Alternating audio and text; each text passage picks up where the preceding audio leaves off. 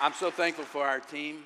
And just in case you're wondering or not, I know there's a lot of controversy about but we love women in ministry because they have a great voice, a strong, contribution to us in ministry. There are a lot of women. I don't even know what we would do without the ladies that serve ministry here, brothers. We give them a big thank you. And there's something interesting about the New Testament. When you read through the book of Acts, it's interesting how many times they shared a meal together. And that was kind of common, that there's something about sharing a meal with one another. And so we kind of launched this year. Let's spend the money on us coming together and sitting around a table and opening up our hearts and conversations to one another, because there's something about worshiping through fellowship and worshiping one-on-one. And so that's why we're doing these worship nights, and we've added this meal. This is really what good communion is all about. And it gives us an opportunity to remember our covenant with Jesus and our covenant with one another. Amen?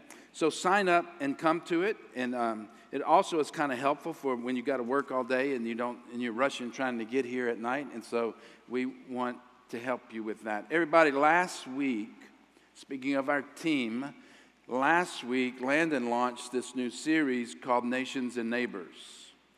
And he did a great job on this. One of the things that Landon said last week, and I'm going to put it on the screen for you again, is that there are the inklings of revival that we are praying and believing God that are going to sweep across the nation, maybe even across the globe. And you guys many of you that know the Lord and love the Lord, you're aware of this. And he made this statement last week that revival is when the Spirit of God shows up to ignite a fire in people, which then accelerates and moves those people towards the mission of God. Do you remember him sharing that last week? And which is really, really good. And, and I want to just amplify this a little bit, and I want to talk to you today some about that mission, that mission of God. What is the mission? And just in case you may not be aware, the mission that is this assignment that God has given to his people. We are the people of God. And it's great to be saved, but there's other people that need the Lord. And so that mission is to love God and love the nations. That mission is to love God and love our neighbors. It's a twofold mission. And this is why we're talking about these things. And last week he talked about how that when the early church was birthed on the day of Pentecost in Acts chapter 2, there was this outpouring of the Holy Spirit, the initial outpouring of the Holy Spirit, which was a result, or at least predicted by the prophet Joel. And there were 120 followers that were in the upper room obeying the Lord, who told them to wait until you receive power from on high. And they waited for days, and then a wind blew, and the fire fell, and they were filled with the Holy Spirit and with power. Acts chapter 2. He gave us a little plug. I'm going to give it again. This summer, our summer series is going to be studying through the book of the Acts of the Apostles. That's going to be our summer series. Really looking forward to that. They were in Jerusalem on the day of Pentecost, which was the last day of the Festival of Weeks. And so it's the 50th day, Penta 50. It was the 50th day of these 49 days that was which made up the Festival of Weeks. And people came to Jerusalem from all around. Jews, they made a pilgrimage back to Jerusalem on the holiday, and this was a big holiday.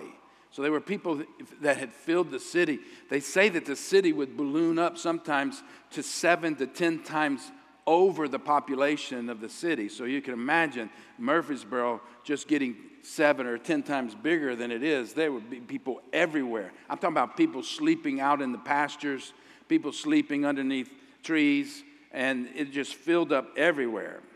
It'd be like it would be like a hotel owner's dream, right, everybody? And so they filled up, and when they were filled with the Holy Spirit, the 120, that anointing spilled off into the streets, and they were sharing their faith in Jesus, and they were prophesying and they were preaching and they were praying and they were so moved. Listen, they went from being huddled up in fear. So they were huddled up in fear, and they went from being huddled up in fear to being fired up and in the streets. Huddled up in fear in the closet to fired up, and bold in the streets. And it's amazing because just days before, they are avoiding the crowd. They don't want to be identified with Jesus because they don't want to be arrested. They don't know what's going to happen with them. And so they are avoiding the crowd. They don't want to be recognized. And now they're praying, praising, prophesying, and thousands of people are coming to Jesus. This is incredible, the outpouring of the initiating of the church. The Spirit awakened in them something that connected with the mission to love God, to love the nations, and love their neighbors. Peter, think about this, everybody. So Peter, who's a great man of God, he just days before, the Apostle Peter is weeping bitterly because he promised the Lord, he gave him his word, I would never deny you. Others might, oh no, not me.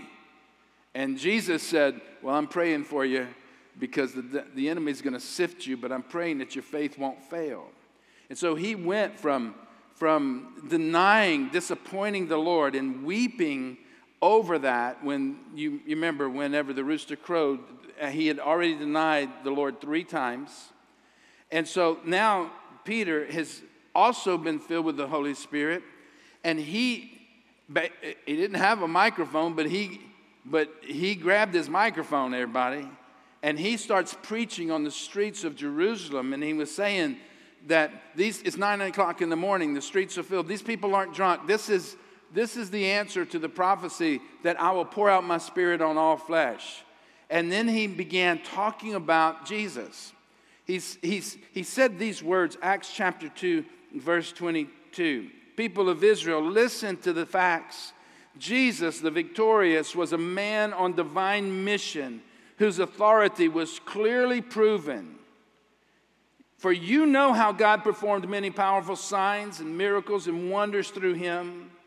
This man's destiny was prearranged, for God knew that Jesus would be handed over to you to be crucified, and that you would execute him on the cross by the hands of lawless men.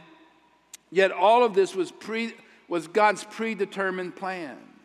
So Peter came to believe, that's in the Passion Translation, by the way. Peter came to embrace this full plan, this mission that he, at one time, he's like, oh no, you're not going to the cross. Remember, he pulled out a dagger and he cut it off a guy's ear. He's like, we're not going to let you get arrested.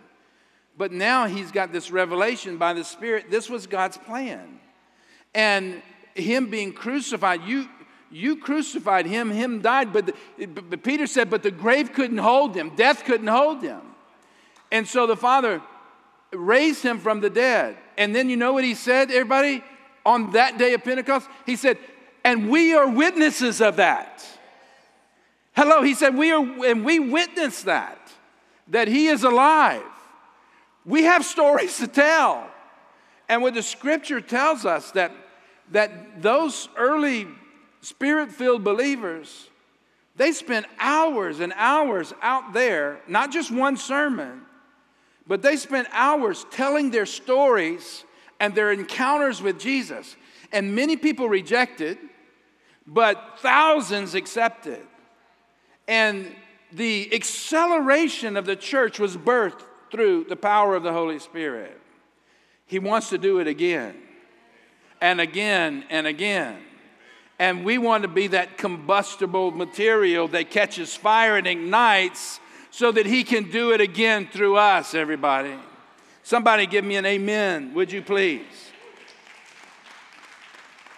It's very interesting to me that the Great Commission is to go into all the world, go to every nation, and tell them the good news and baptize them, right?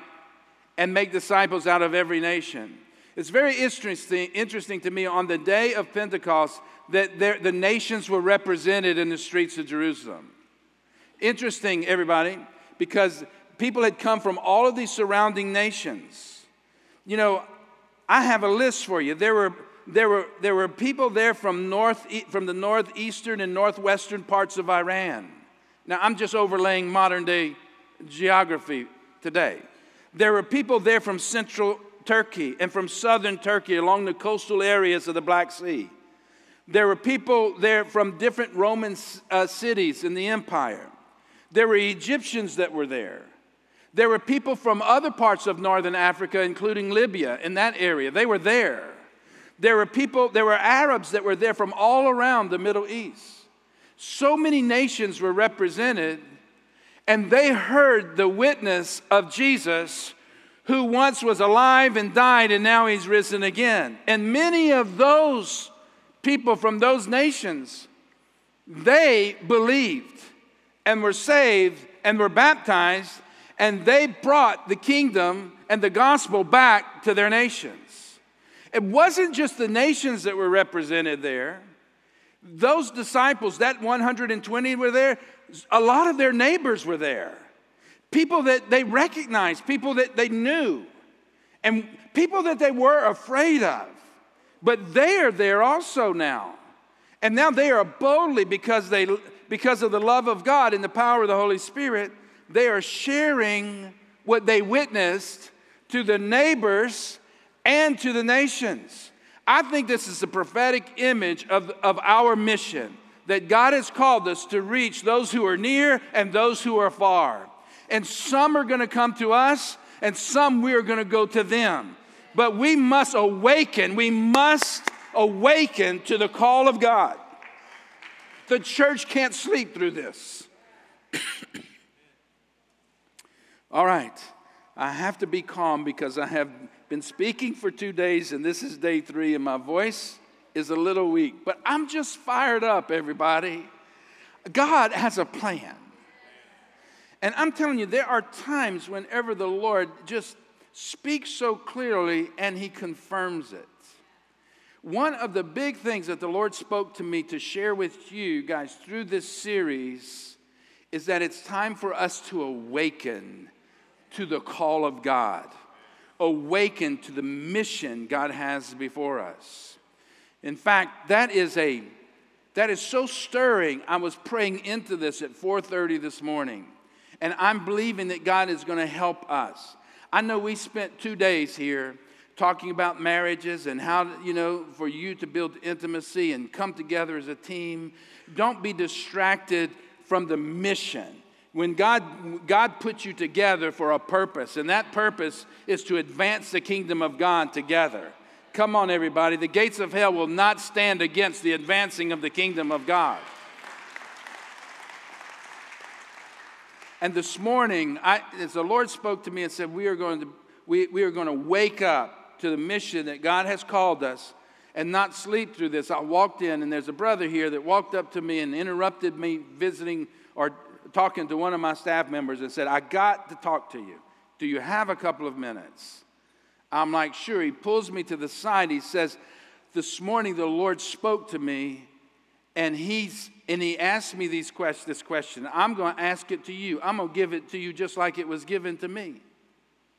If you woke up tomorrow morning, if you awakened tomorrow morning, and somebody had deposited $10 million in your bank account, miraculously it just showed up. This is what this brother sharing with me this morning. He said, how would you feel about that? And he asked me. I'm like, I'd be kind of happy. I was kind of hoping this was going somewhere. I've had some big offerings, but come on, man. And he said, okay, so think about it this way. If you woke up tomorrow morning, or if you woke up tomorrow morning and $10 million was in your bank account, how would you feel? I'm like, I'd be excited. Okay, let's say the money was deposited, but instead of waking up tomorrow morning, you didn't wake up. How would you feel? Well, the money's in the account, but I didn't wake up. And he said, I don't know why I'm sharing that with you. And I said, I know why. Because there's something of greater value that's in your account right now.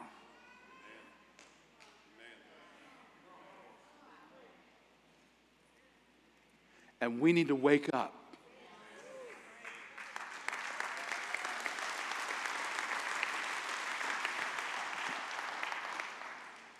Romans chapter 13, verse 8. Owe no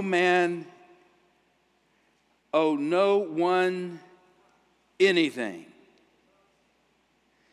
except to love one another.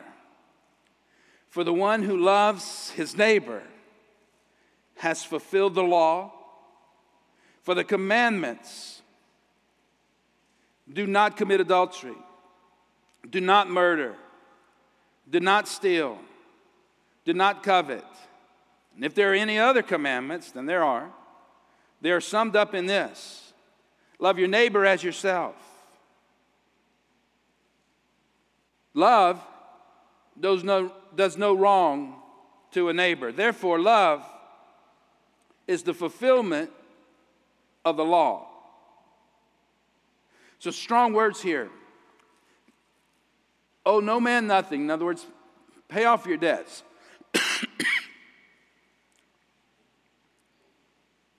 Pardon me, just a second.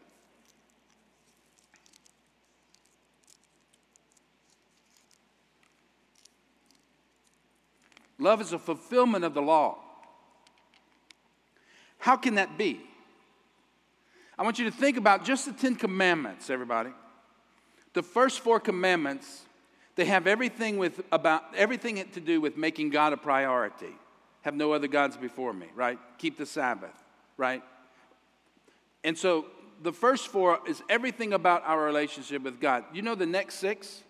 They have everything with how we treat one another, how we treat our neighbors, how we treat people.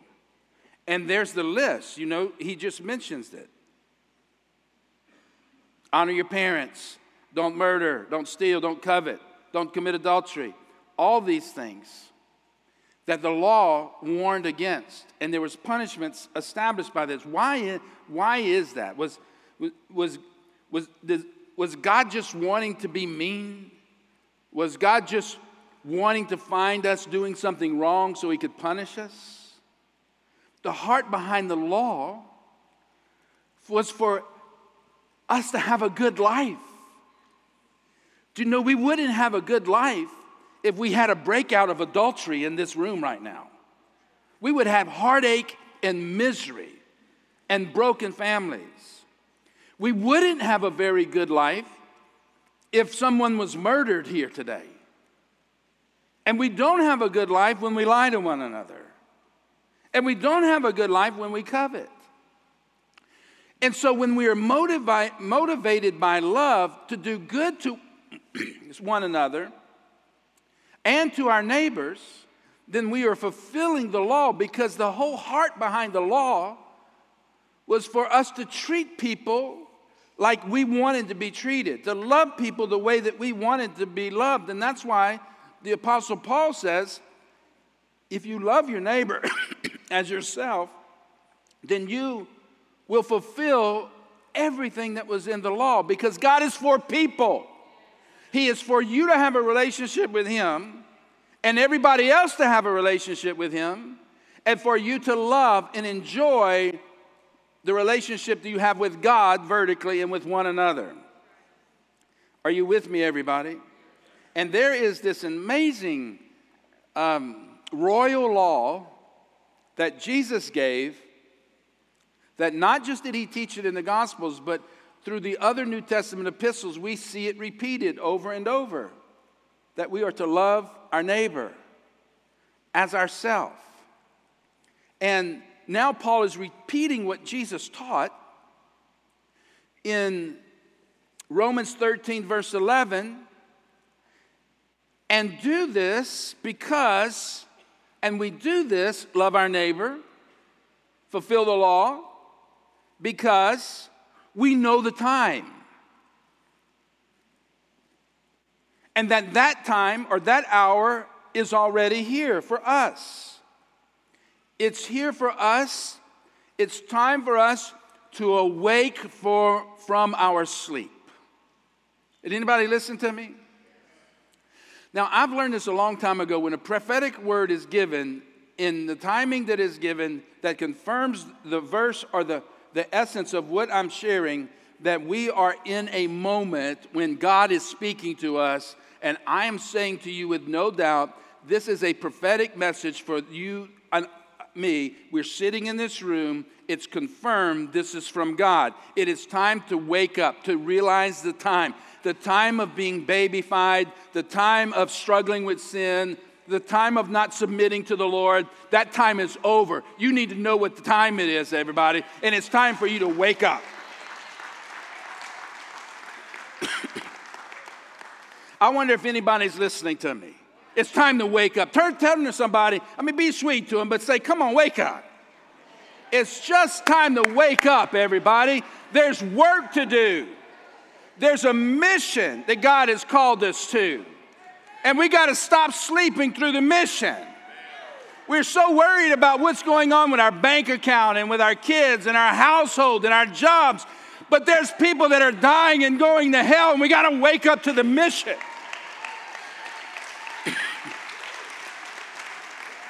We need the fire of God to come down and ignite our hearts and our lives and every church in this nation, and stop shrinking back in fear and get into the arena and witness the goodness of Jesus and the power of resurrection life. Come on, everybody, let's wake up.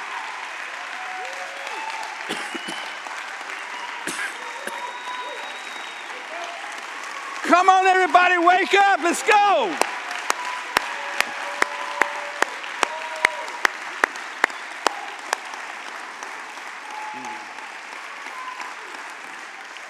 And you do this because we know the time. And that is already the hour for us to awake from our sleep for our salvation. The fulfillment of our salvation is growing near. We are closer to the end than we ever have been before. And there's coming a day when you're not going to wake up anymore. Don't leave $10 million in your bank account. Invest what God has given you into the field. Wake up, embrace the mission. Let's go. Everybody, I'm coughing. I'm just going to cough through this sermon. I'm sorry. I can't tone it down. We just got to go. We got to awaken. God has called us to something that is bigger than our own preferences and our own comfort and our own ease and our own money and our own life. We have a limited amount of time. You got to know the time. It is time now for you to wake up. Somebody needs to hear what you have witnessed. Somebody needs to be sent to them to share the good news of the kingdom. Stop staying in your upper room, afraid of the crowd, afraid of somebody accusing you to be a Jesus follower. It's time to stand up and say, I'm one. I'm a Jesus follower. I'm all in with Christ. I'm not embarrassed. I'm not ashamed. I'm happy to tell you, scoff. Listen, scoff if you want to. Be skeptical if you want to. But I'm telling you, the greatest thing that ever happened to me in my life was when I had an encounter with the risen Jesus, who loved me and saved me and delivered me and gave me a hope and gave me a future. And I am happy and content to be in him.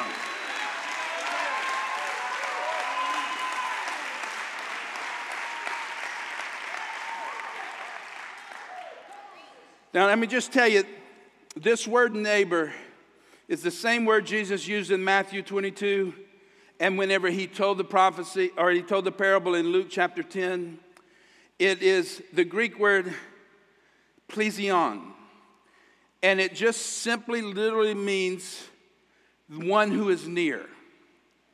And I want you to see this, everybody, because Jesus was teaching us that we are to love those who are near.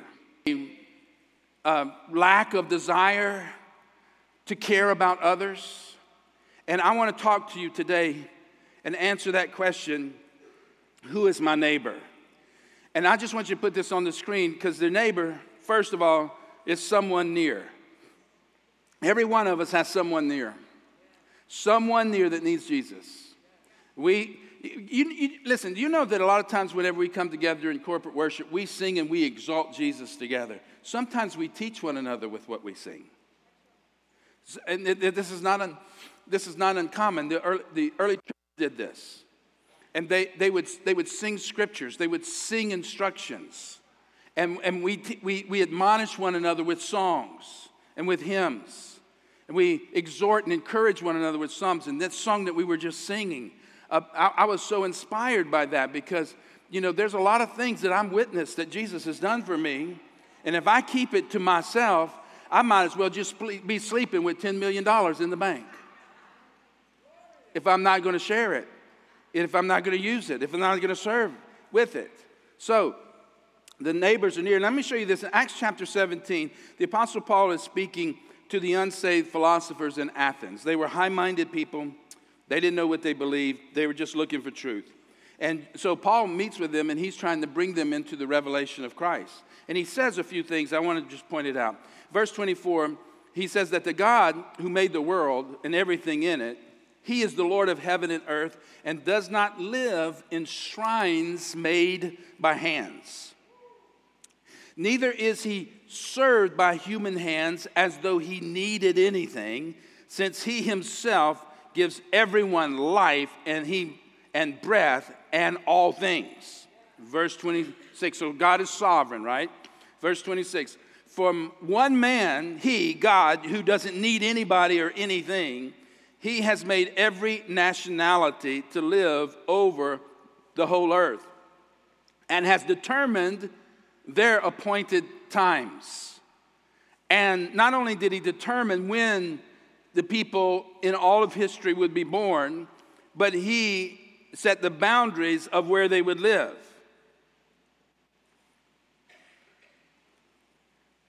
And verse 27, and he did this so they might seek God. Wow. And perhaps they might reach out and find him, though he is not far from each one of us. I want you to see, I don't know if you caught this. I want you to catch it, though, is that you are here by providence and by the choice of God. You were born in your date of birth because it was God's plan. And you were born into this nation, and you are living in this city by the sovereign plan of God. You say, well, I just moved here because I liked it.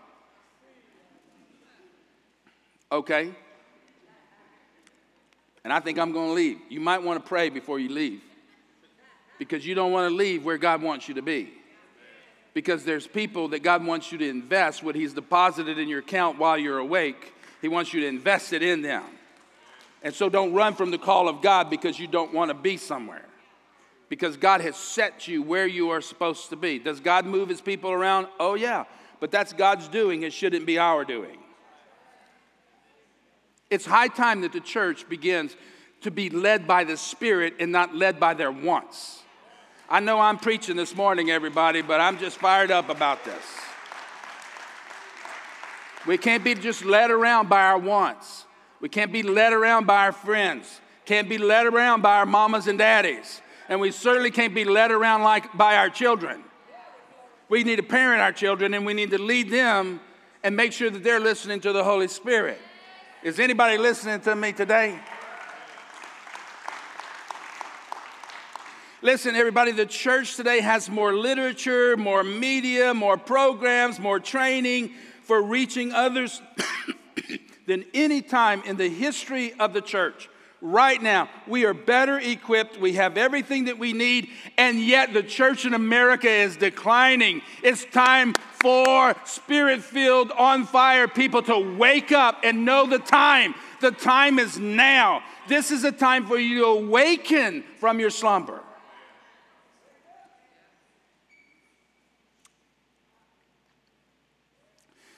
Now, when I think of someone that's near, I almost always think of someone who is near to what I share in common.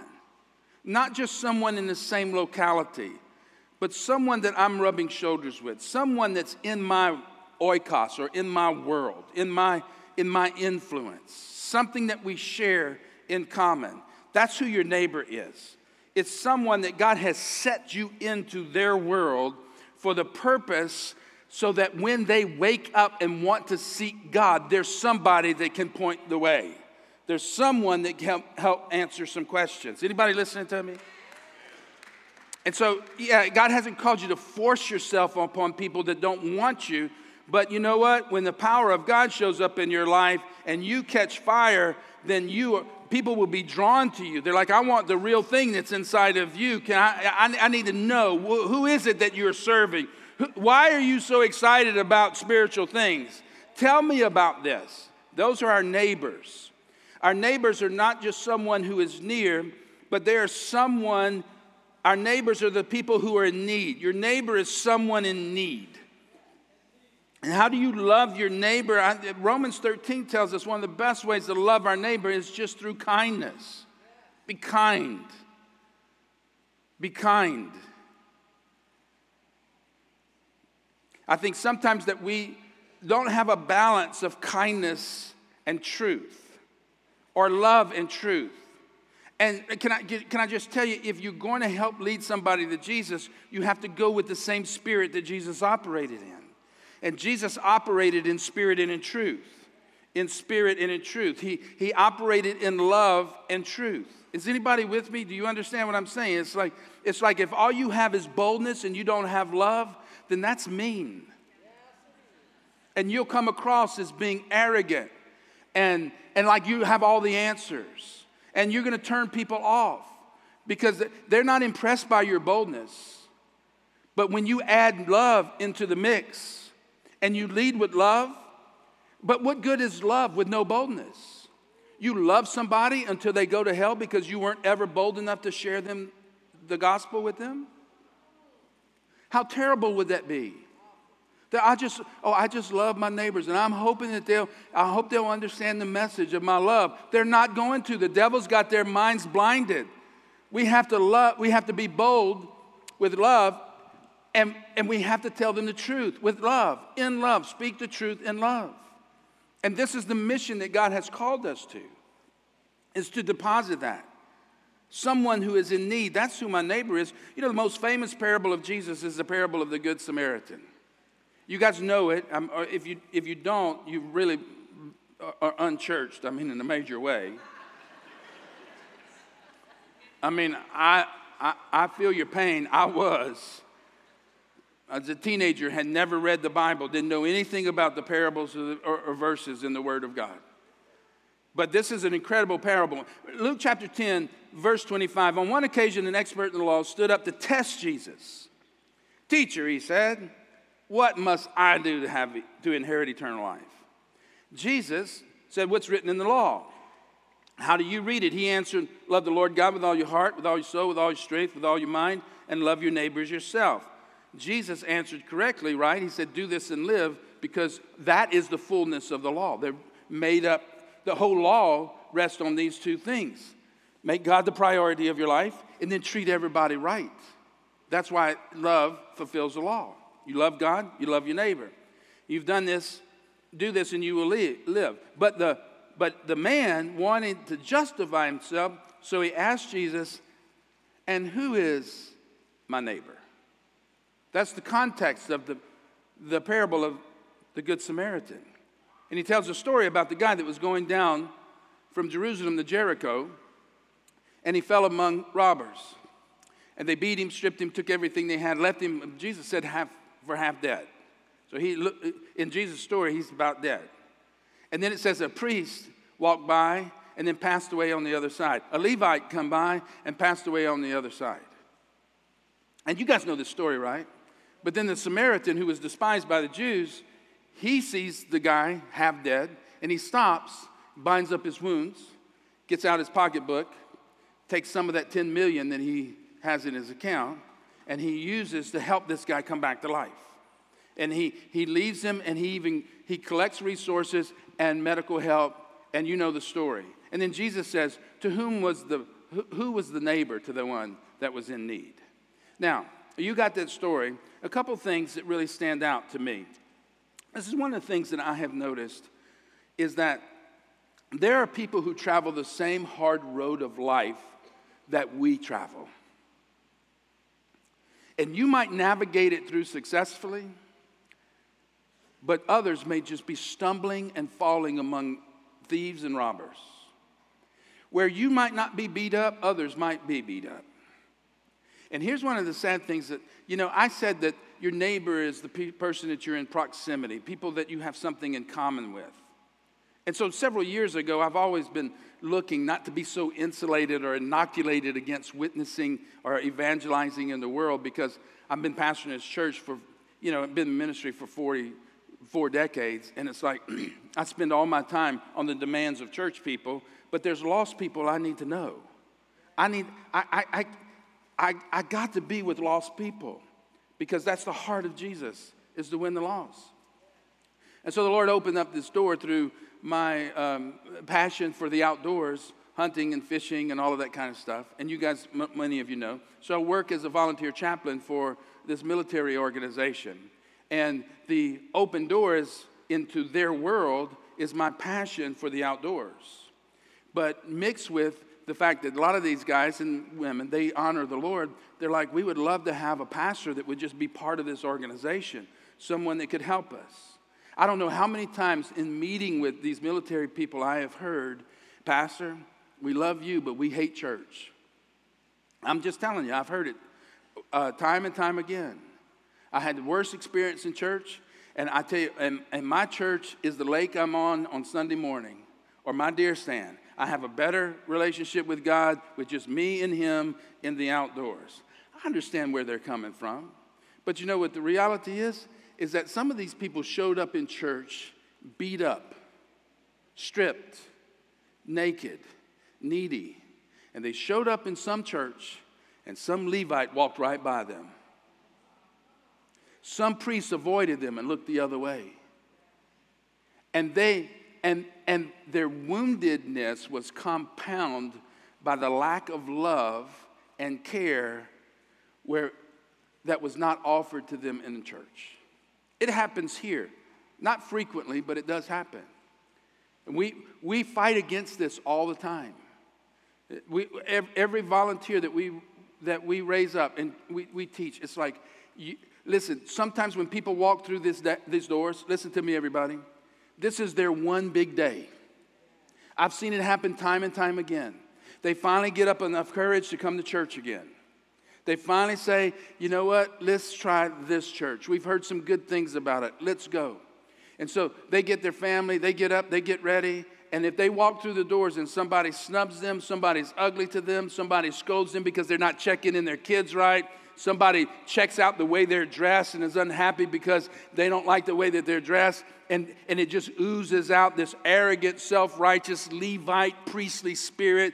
You leave people wounded. You leave people lying in the dirt, and you're just avoiding them, and you compound the woundedness. The neighbors are those who are wounded. And the church cannot be the source of pain. We have got to be the source of healing. And the church is you and me. It's not the organization. It's us. So who is the neighbor? It's the one who's near, and it's the one who is in need. And we need to look for people who are on that same road. Okay, everybody? The Samaritan is on the same road, but he's got something to offer the wounded one. And, I don't know if, is Jennifer Phelps here? Jennifer, are you here this morning? I don't think she is. I want to tell you about something that's happening right now, because this is what I have found, is that there are a lot of people that are in here in church that they have ministries that God has called them to. They've embraced an assignment. And there's something that's happening at the end of this month that I thought you might be interested in. Matt Phelps, who is a great brother, he's a member of our church. Matt and Jennifer Phelps, their family are members of our church. And Matt is a great big tall guy, and he's been in gospel music his entire life.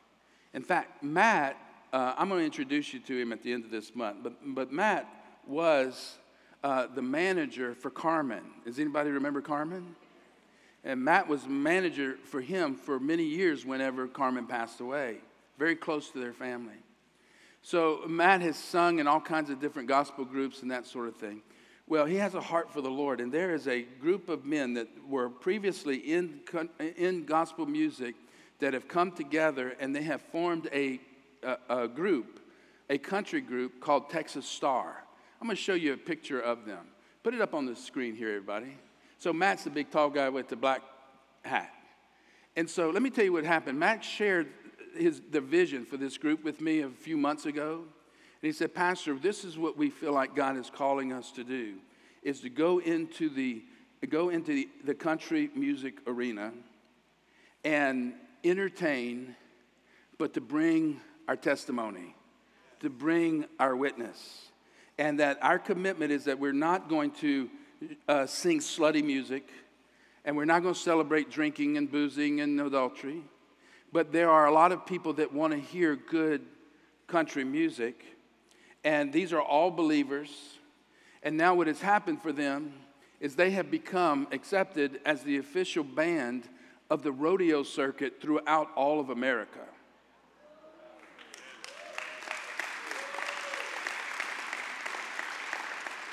So they have contracts that they're right now working on their contracts. And Matt said, do you think Christian Life would become our home church and would initiate and send us forth into this mission field, into the world of rodeo, country and western music, all over Texas? Do you think that we would do that? I don't know. Is anybody too self-righteous or too holy to do that? Because I'm not. I'm like, yeah, let's just bring it. So on the last Sunday of this month, they're going to be here, and their group is going to be here, and we're going to lay hands on them, and we're going to pray, and we're going to send them out on that day.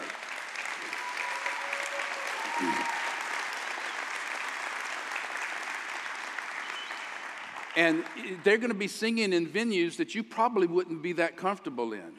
And they're going to be singing to drunk people, and they're going to be singing to all this. But there's already several of the bars that they already have booked them in Texas.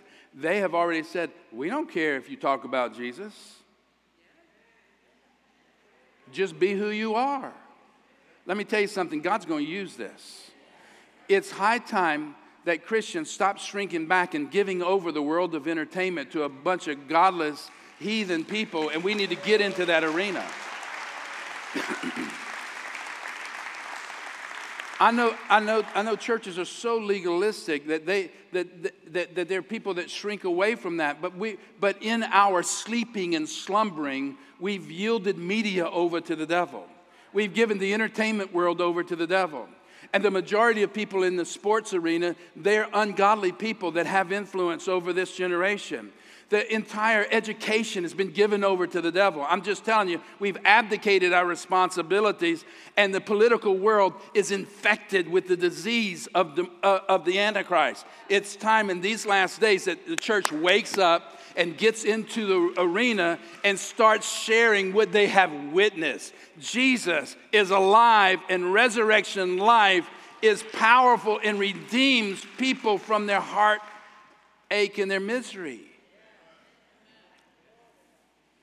So you look for people who are wounded. Who is your neighbor? Let's look for people that are wounded. I have spent so much time talking to people who have said this to me. It's like, we like you, but we don't like church. I'm like, well, I kind of like church. I've committed my life. To me, the local church is the answer to the world.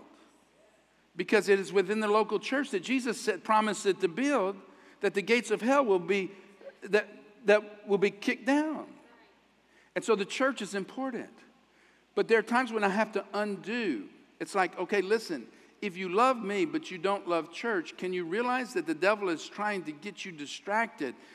Church is filled with people just like me that are the real deal. Like, that's what they say. Well, why do you like me? Well, because you're the real deal. Well, I'm the real deal because I like to hunt and fish like you? Well, no, but yeah, you like to do what I like to do, but you don't push Jesus down my throat, and you're not condemning me all the time. I'm like, that's the Jesus that we serve. Listen, there are unchurched people all around us who have been wounded in church. They live in your neighborhoods, you work with them, you go to school with them. Your kids are best friends with their kids, and they need you to share what you have witnessed.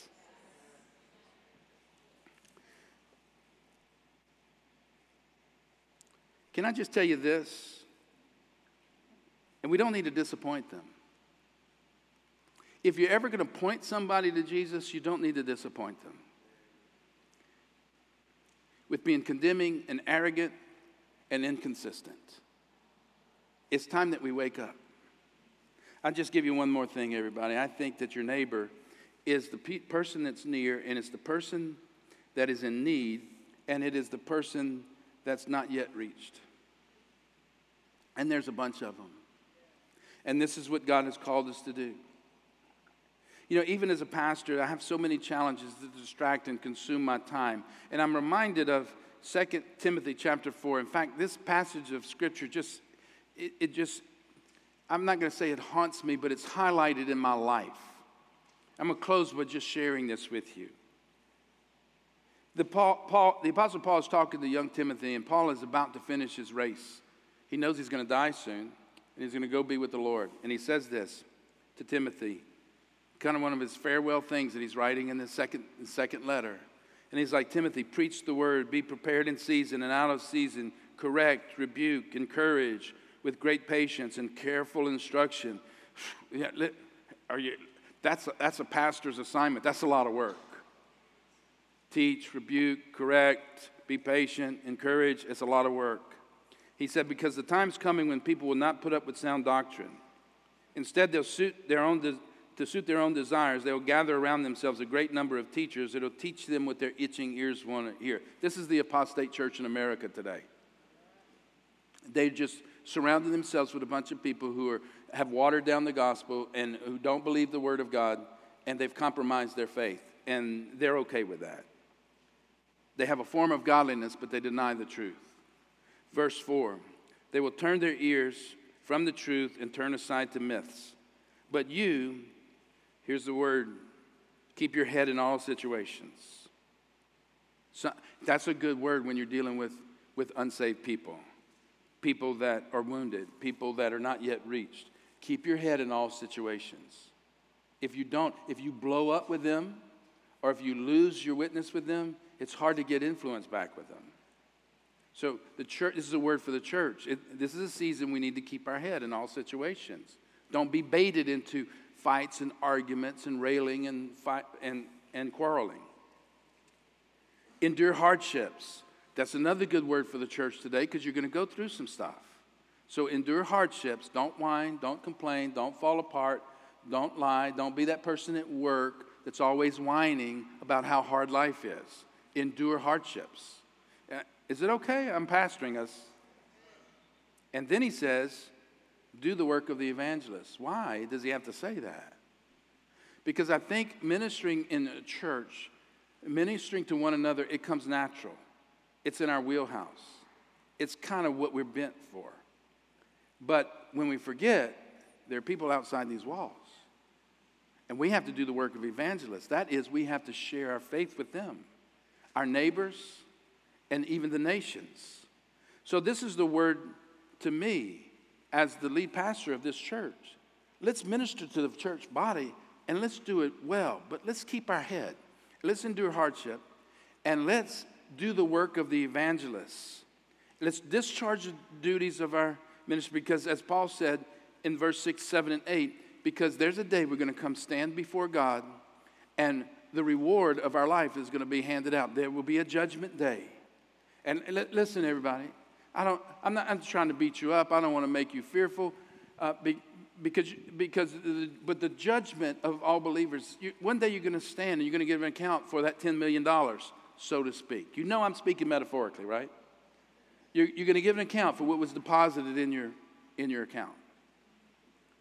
And did you sleep, or were you awake and using it? And the Lord is going to honor every glass of water, every word of testimony, every act of kindness. Every person that was wounded that you helped pick up. And anybody that, listen, it's not your job to save people, but you can point them to Jesus. He puts you in these relationships for a purpose. And it's time for us to wake up. Come on, stand to your feet, everybody. Tell somebody, just wake up.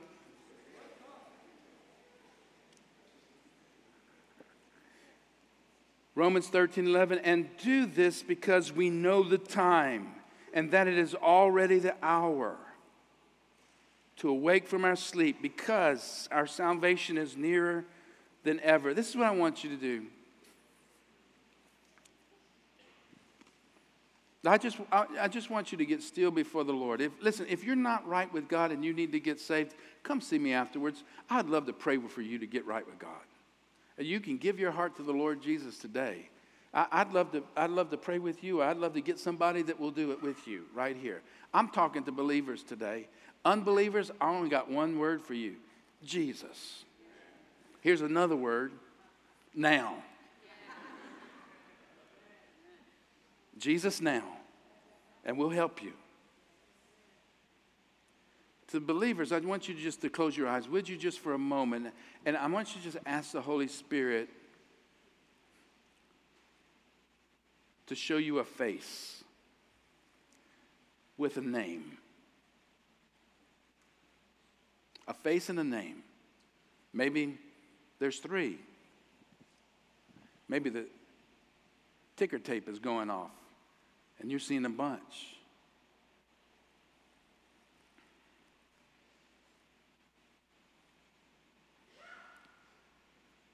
God's placed you in that relationship.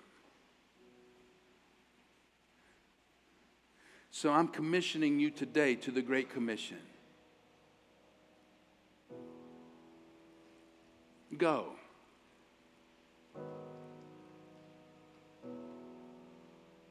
Love your neighbor as yourself. The greatest thing that happened to you was Jesus.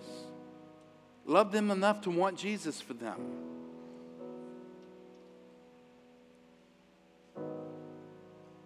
And if there's an openness, this is a great season for maybe you not just to go and tell, but maybe to say, come and see. This is a healthy, thriving congregation that loves people. And if you had enough love and boldness to get them here on Easter Sunday, I can guarantee you they will not be beat up, they will not be wounded, they will not be neglected, and we will speak to them with love and kindness, and we will share the gospel with them.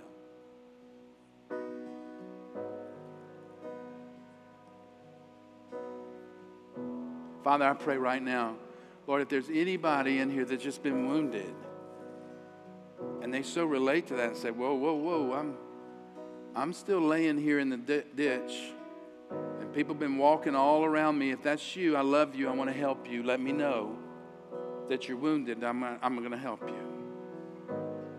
But I'm praying, Lord, for the Samaritan neighbors. And I'm speaking to the Levites and the priests, that they would humble themselves and go to those that are in need. And Lord, I'm praying for an awakening in us.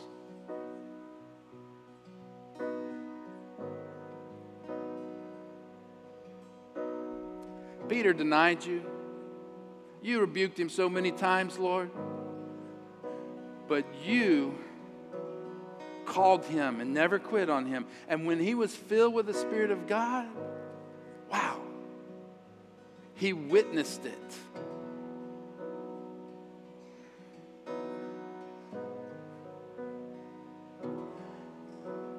Hey, if you want this bold anointing to be a witness for Jesus, and you have faith even to believe for signs and wonders to follow, as you are sharing the love of God, lift your hands. I want to pray for you right now.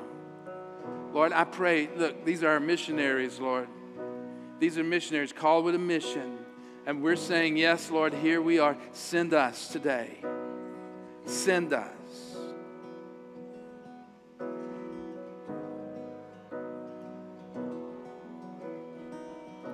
Come on, we're going to exhort one another with this song that Sean and Marlena were so graciously sang us. We're just going to sing this. Don't leave yet. Let's have a moment and let's exhort one another with this song, and then Sean's going to release us into our mission. Okay, everybody. God bless you. Love you. Come on and sing this together.